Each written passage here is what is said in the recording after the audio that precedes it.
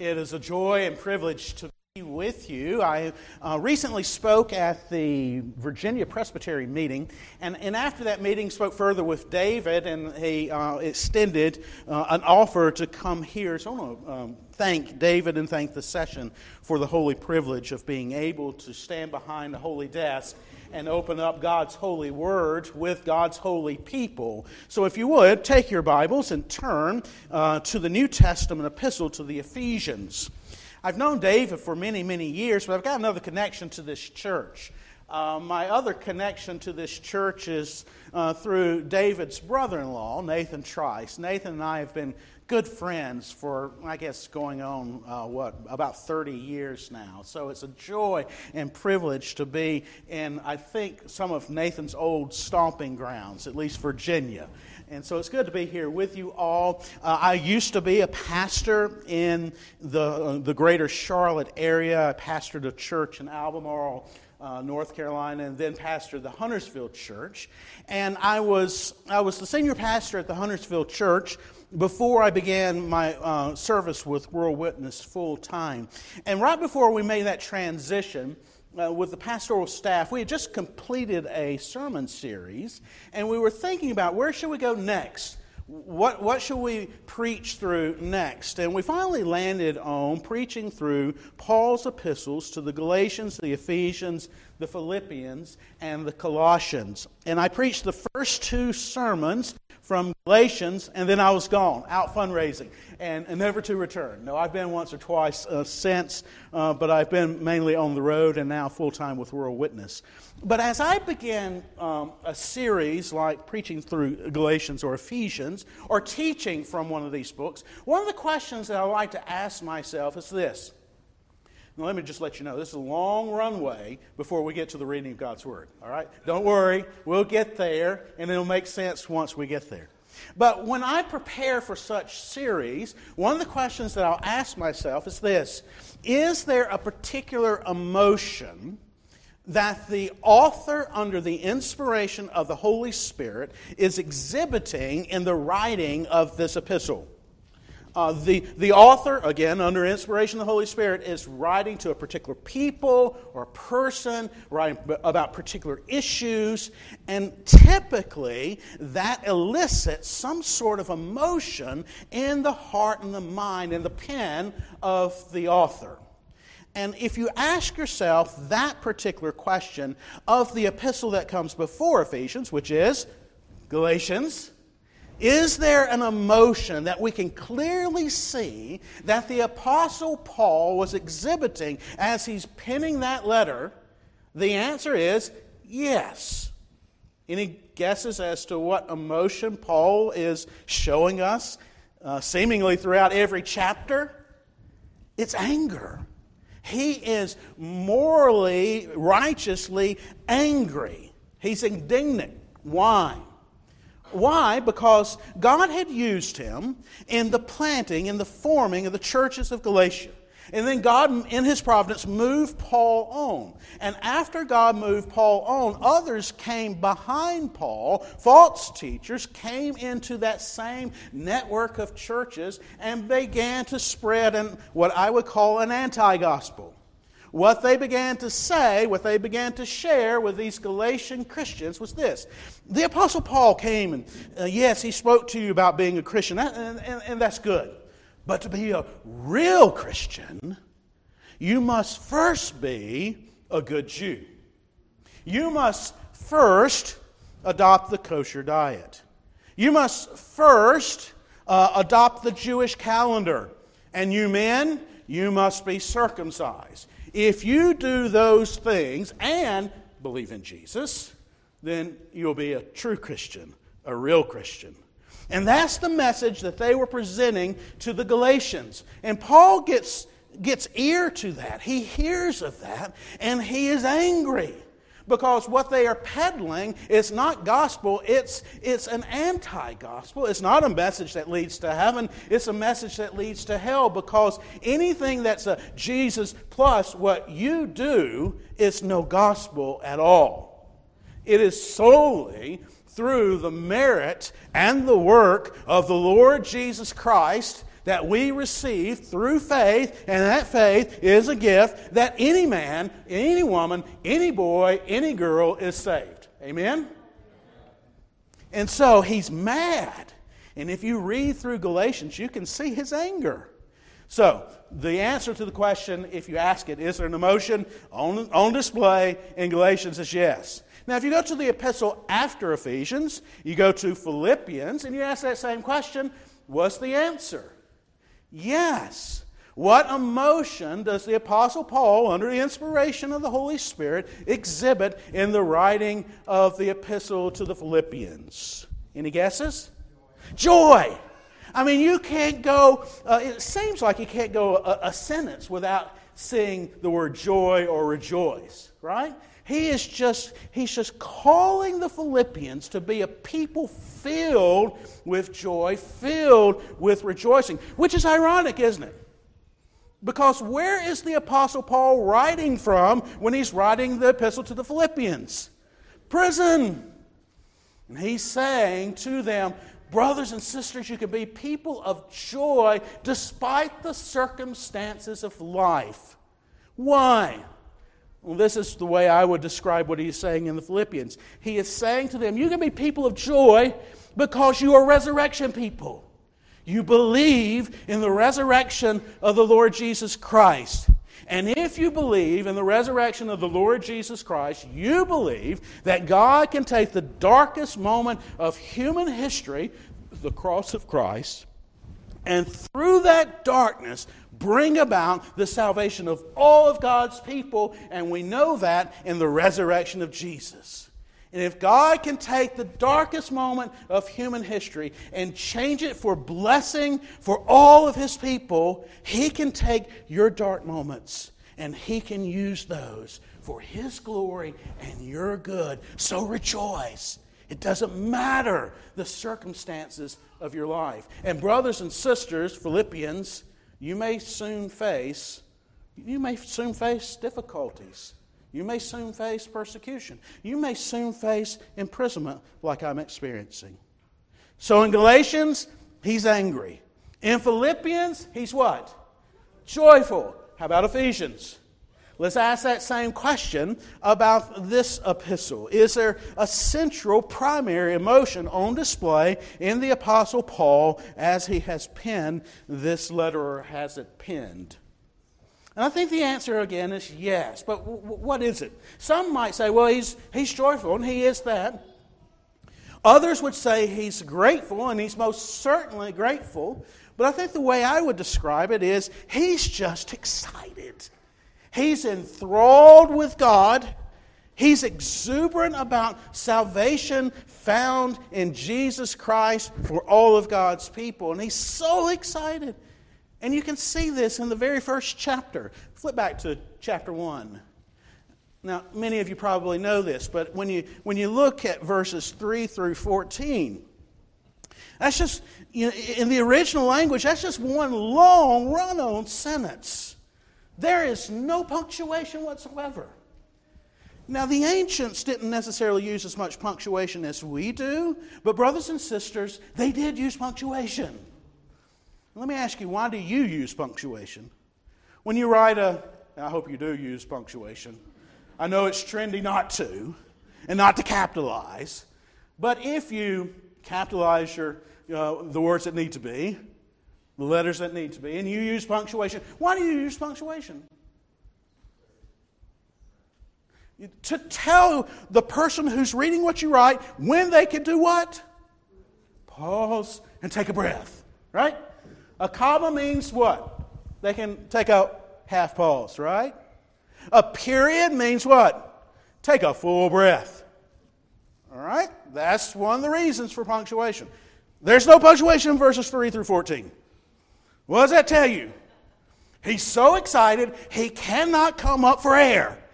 He just keeps going and going and going and going. What a glorious salvation is ours in Jesus Christ from all eternity. And he's so excited. And that excitement leads from that. Oh, and by the way, I preached this message at Erskine College probably over a year ago now. one of their chapel services, and I knew there would be some professors, hopefully, in the chapel service. And so I said, you professors, imagine Paul is one of your students. And Paul's paper is Ephesians chapter 1, verses 3 through 14. And he turns in that paper to you. You're going to have to give him an A+++ on content, right?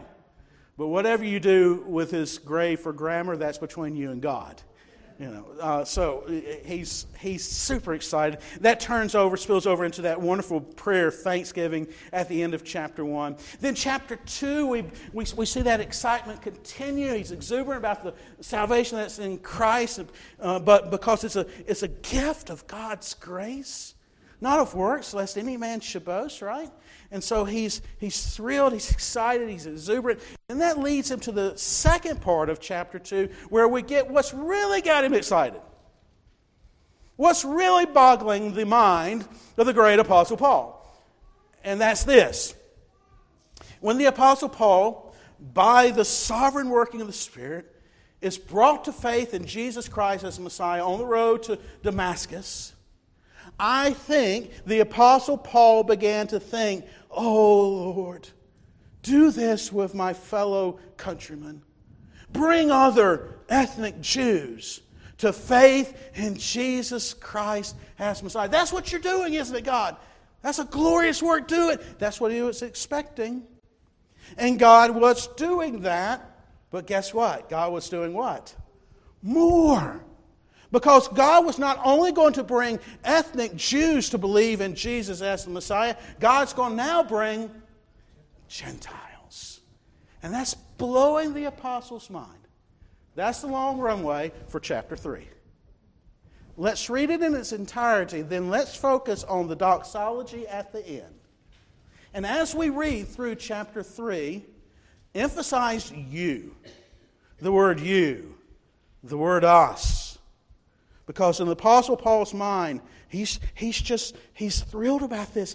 He's being blown away by the fact that God is bringing him and other ethnic Jews and Ephesian Gentiles together as one people. For this reason, I, Paul, a prisoner of Christ Jesus, on behalf of you Gentiles, assuming that you've heard of the stewardship of God's grace that was given to me for you, how the mystery was made known to me by revelation, as I have written briefly. When you read this, you can perceive my insight into the mystery of Christ, which was not made known to the sons of men in other generations, as it has now been revealed to his holy apostles and prophets by the Spirit. This mystery is that the Gentiles are fellow heirs, members of the same body, and partakers of the promise in Christ Jesus through the gospel. And of this gospel, I was made a minister, according to the gift of God's grace, which was given me by the working of His power. To me, though I am the very least of all saints, this grace was given to preach to the Gentiles the unsearchable riches of Christ, and to bring to light for everyone what is the plan of the mystery hidden for ages in God, who created all things, so that through the church the manifold wisdom of God might now be made known to the rulers and authorities in the heavenly places. This was according to the eternal purpose that He has realized in Christ Jesus our Lord, in whom we have boldness and access with confidence through our faith in Him. So I ask you not to lose heart over what I am suffering for you, which is your glory. For this reason, I bow my knees before the Father, from whom every family in heaven and on earth is named, that according to the riches of His glory, He may grant you to be strengthened with power through His Spirit in your inner being, so that Christ may dwell in your hearts through faith, that you, being rooted and grounded in love, may have strength to comprehend with all the saints what is the breadth and length and height and depth, and to know the love of Christ that surpasses knowledge, that you Gentiles, may be filled with all the fullness of God. And His excitement now crescendos in this glorious doxology. I'm going to ask you to stand. Let's stand for the reading of these two verses. Now to Him who is able to do far more abundantly than all that we ask or think, according to the power at work within us, to Him be glory in the church and in Christ Jesus throughout all generations, forever and ever. And all of God's people said, Amen. You may be seated. Let me give you now two illustrations to illustrate the truth, particularly of verse 20. Two stories about two Gentiles. The first story, you can forget about it after you leave this place because it's about me. It's autobiographical. The second story, I hope you never forget. First story is about me. I must confess I didn't grow up as a ARP. I didn't grow up as a Presbyterian. I didn't grow up as Reformed. I grew up as a, take a guess, Baptist. How could you guess? My grandfather was a Baptist minister. Grew up as a Baptist. As I grew up, I had no idea, no thought that I would one day be a minister of God's Word. Had no thought, no idea that one day I'd have the glorious privilege of serving the Associate Reformed Presbyterian Church as a missionary with World Witness throughout the world. Last Sunday I was preaching in Sahiwal, Pakistan, and it was 108 degrees in a church packed with like 300 people. So I never would have guessed. I grew up in Newnan, Georgia. I ended up going to college. I had no idea what I wanted to do with life. I said, Dad, what should I do with life? He said, son, be an engineer. Okay, Dad, I'll be an engineer. So I went to Georgia Tech. Started as an electrical engineer, soon changed that to a civil engineer. I co-opted. That meant I worked a quarter, I go to school a quarter. I worked for the Georgia Power Company. I worked at a coal-fired plant in the western part of Georgia, Plant Wansley. And I remember my first day on the job. I drove up to Plant Wansley. It's a beautiful drive, beautiful grounds. Finally get to the plant itself. The parking lot was between two massive cooling towers. I parked, got out of my little beater truck, walked toward the security gate, and I remember praying a prayer something like this. Oh Lord, thank you for this opportunity. May I end up being a good employee. May I graduate from college. May I get a good engineering job that I can provide for the family that you will provide for me, and that I would be a good Baptist. Serve in my local church. That was my prayer. I walked in. I had no idea what was ahead. A few quarters later, I find myself working alongside of one of these things called an elder. An elder from a Reformed church, an elder from an Associate Reformed Presbyterian church. And I didn't know it at the time, but he looked at me, and I suspect he had this prayer. Oh, Lord, enable me to change this Baptist boy into an ARP. So he started to work on me. He began to ask me questions like, Lee, have you ever read Romans chapter 9? Have you ever read Ephesians chapter 1? And I'm scratching my head and saying, well, I guess I have, but I must not have gotten out of it what I should have. Maybe I need to go back and read them again. Then he began to give me Banner of Truth booklets. And then he began to give me tapes of R.C. Sproul. And before you know it, this Baptist boy had become what? Reformed. Before you know it, another month later, my wife had become Reformed. Before you know it, another month later, her parents had become Reformed. And we found ourselves Reformed in a Baptist church, and it was a little difficult. Some of you may have had that experience.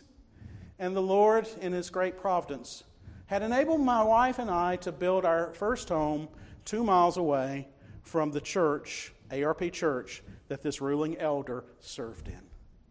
And we were soon ARPs. And shortly thereafter, I find myself, yes, I'm an engineer. Yes, I end up graduating from Georgia Tech. Yes, then I go on to work for Delta Airlines. But I soon find myself coming under care of Second Presbytery, the Associate Reformed Presbyterian Church, to be a minister. And soon I'm ordained. And now I have the holy privilege of standing before you, proclaiming God's Word as a World Witness missionary. I had no idea that this was ahead, but God did. What does verse 20 say? Now to Him who is able to do far more abundantly than all that we ask, oh Lord, may I be a good Baptist and a good engineer, all that we ask or think.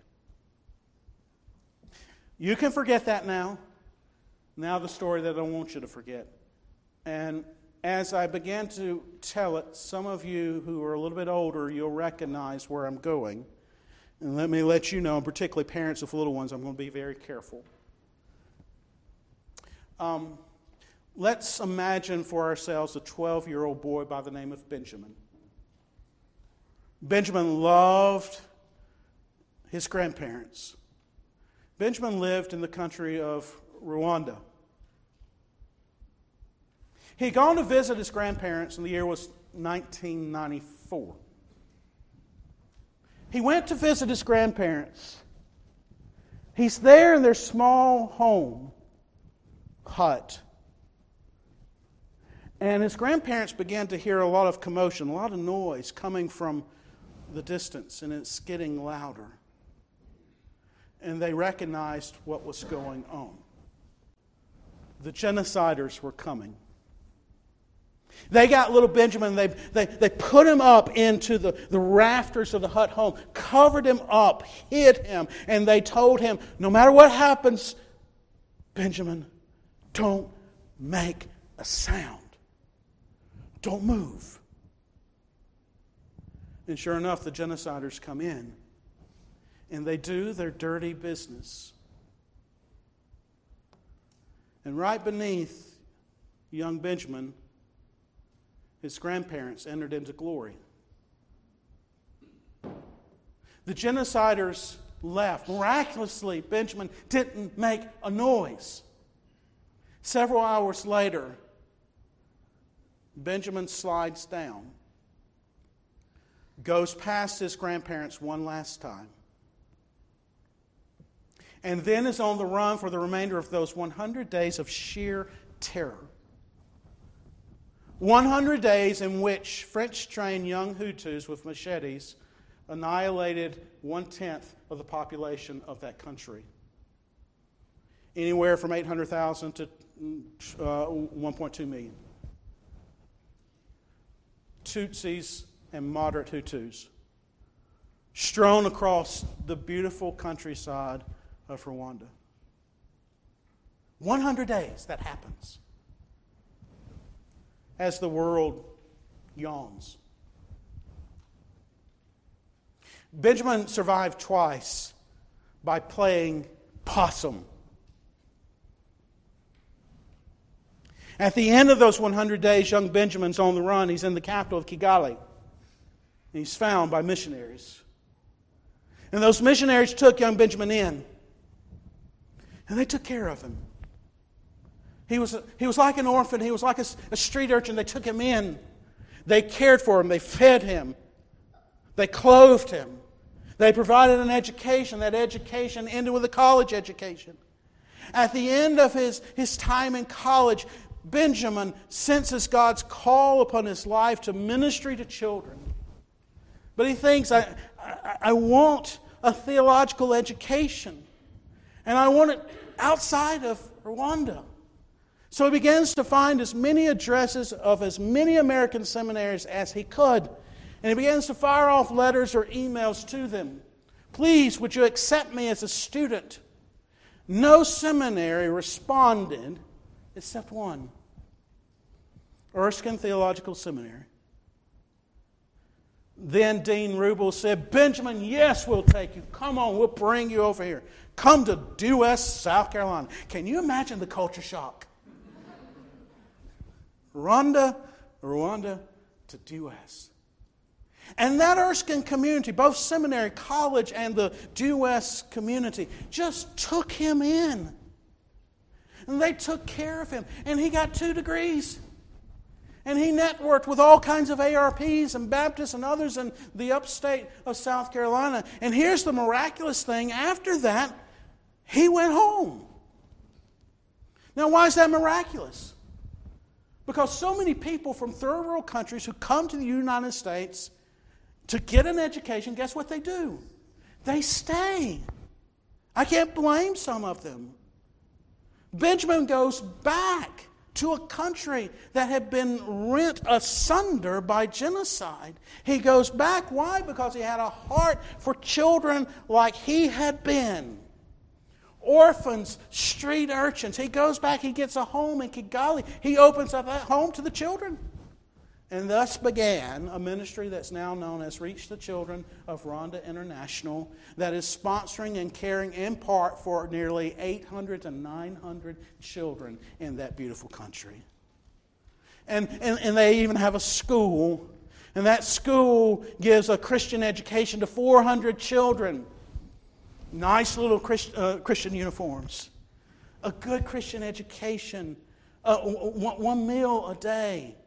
So, some health insurance provided for them, other things as they need it. It's a wonderful ministry.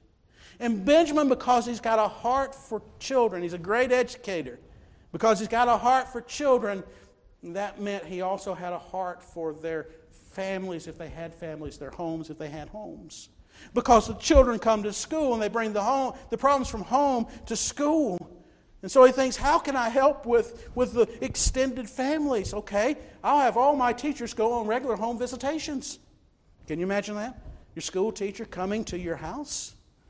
And coming to your house to see how things are going and how they can pray for you? And if you go with me one day to Rwanda, we'll go on some of those home visitations. And your heart will never be the same. And so you go on these home visitations, and Benjamin did, and he soon figures out the needs of those families are immense. Who could he turn to for help? He turns to the local churches. He goes to the local churches, and he sees those churches have immense needs. And one of the greatest needs that they have is for pastors to be trained, to be faithful ministers of God's Word. And so he takes those needs and he turns back to his contacts in the United States. He turns to just regular individuals and he said, will you help me sponsor children? And he turns to World Witness and he says, will you help me sponsor and train these pastors? And so now, one Gentile, Lee, is working alongside another Gentile, Benjamin, in God's holy plan. Now, when Benjamin was a 12-year-old boy going to visit his grandparents, do you think he had any idea that this day would come? Who did? God. Verse 20. Now to him who is able to do far more abundantly than all that we ask or think. How do you apply that passage to your life? Here are two applications.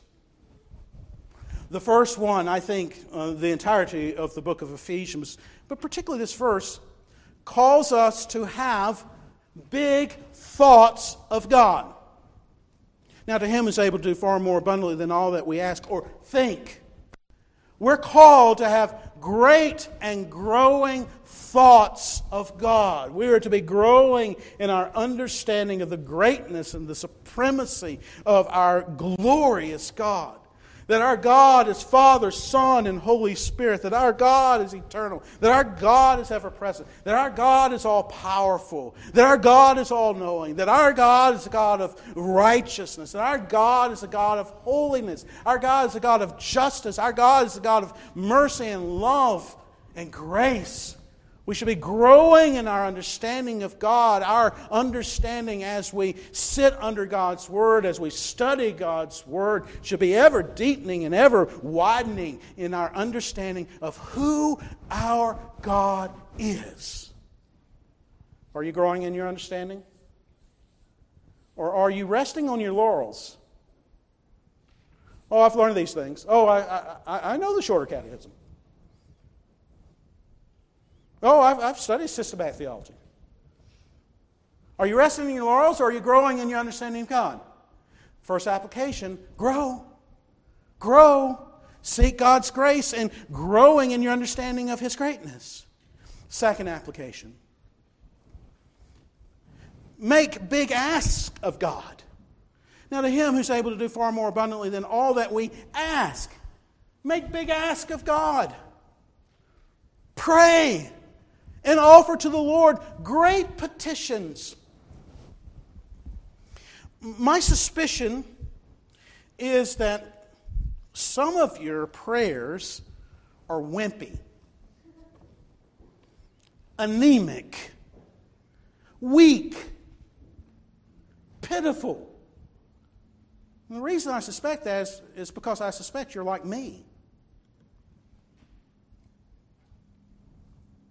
Yes, God can handle the little stuff. Throw it at Him.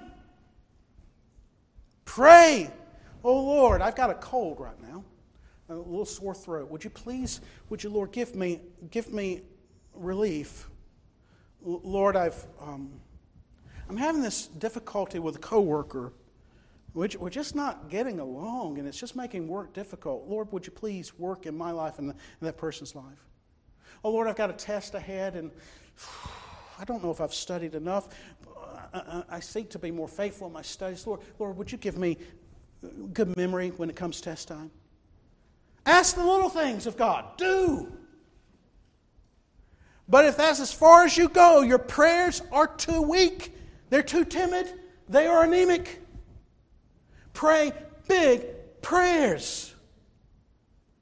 Pray a big prayer like this. Oh Lord, take the earthquakes that struck Syria and eastern Turkey and use them for the glory of the Lord Jesus Christ, that many Muslims in those areas will see the mercy and the love extended to them by Christians and will be brought out of darkness into light into the church of the Lord Jesus Christ. Lord, you can do it. Pray a big prayer like this. Lord, Russia doesn't belong to Putin. Ukraine doesn't belong to Putin. Both of these countries ultimately belong to the Lord Jesus Christ. You tell us that in Psalm 2. Oh Lord, in this war. Can you do it? Pray a big prayer like this. Oh Lord, never allow the beautiful country of Rwanda to be rent asunder again by another genocide. Oh Lord, bring people from every tribe and tongue and nation to bend the knee to King Jesus and to praise and worship Him. Are you praying big prayers like that? When you come to God to pray, you are coming into the royal throne room of the King of Kings and Lord of Lords. Ask things of Him that are befitting His glory. But here's the point of verse 20. No matter how big your thoughts are of God, and no matter how big your asks are of God, guess what? You'll never out big God. He's going to be far greater than you can imagine. And He's going to do far more than you would have ever guessed or asked. Now to Him who is able to do far more abundantly than all that we ask or think, according to the power at work within us, to Him be glory in the church and in Christ Jesus throughout all generations, forever and ever. And all of God's people said, Amen. Here's your big think and a big ask. Begin praying. You probably already do, but pray more for these covenant children. The Lord has blessed this congregation with many. I see them. They belong to the Lord. Pray that in their hearts and in their lives, God would raise them up to profess faith in Christ as Lord and Savior. And that one or two or three or more of them would be drawn by God's Spirit to be sent to the nations. And that through one or two or three or four of them, stories like you heard at the beginning of this service will be told. Can God do it? Can God do far more than that? Yes. Let's pray.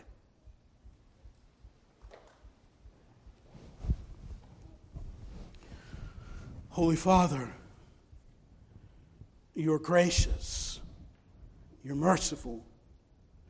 You have revealed yourself in this glorious creation. You've revealed yourself, O triune God, in this glorious Word. This Word that reveals more and more to us as, under the inspiration of the Holy Spirit, you move men of old, and as now you move us in the reading and hearing of this Word. Enable our thoughts of you to just explode, to become more glorious, to become bigger. Fuel in us a courage to come boldly to the throne of grace, making bold petitions unto you. And then, O Lord, astound us, as you'll be far greater and will do far more abundantly than all that we ask or think. For it's in Jesus' name we pray.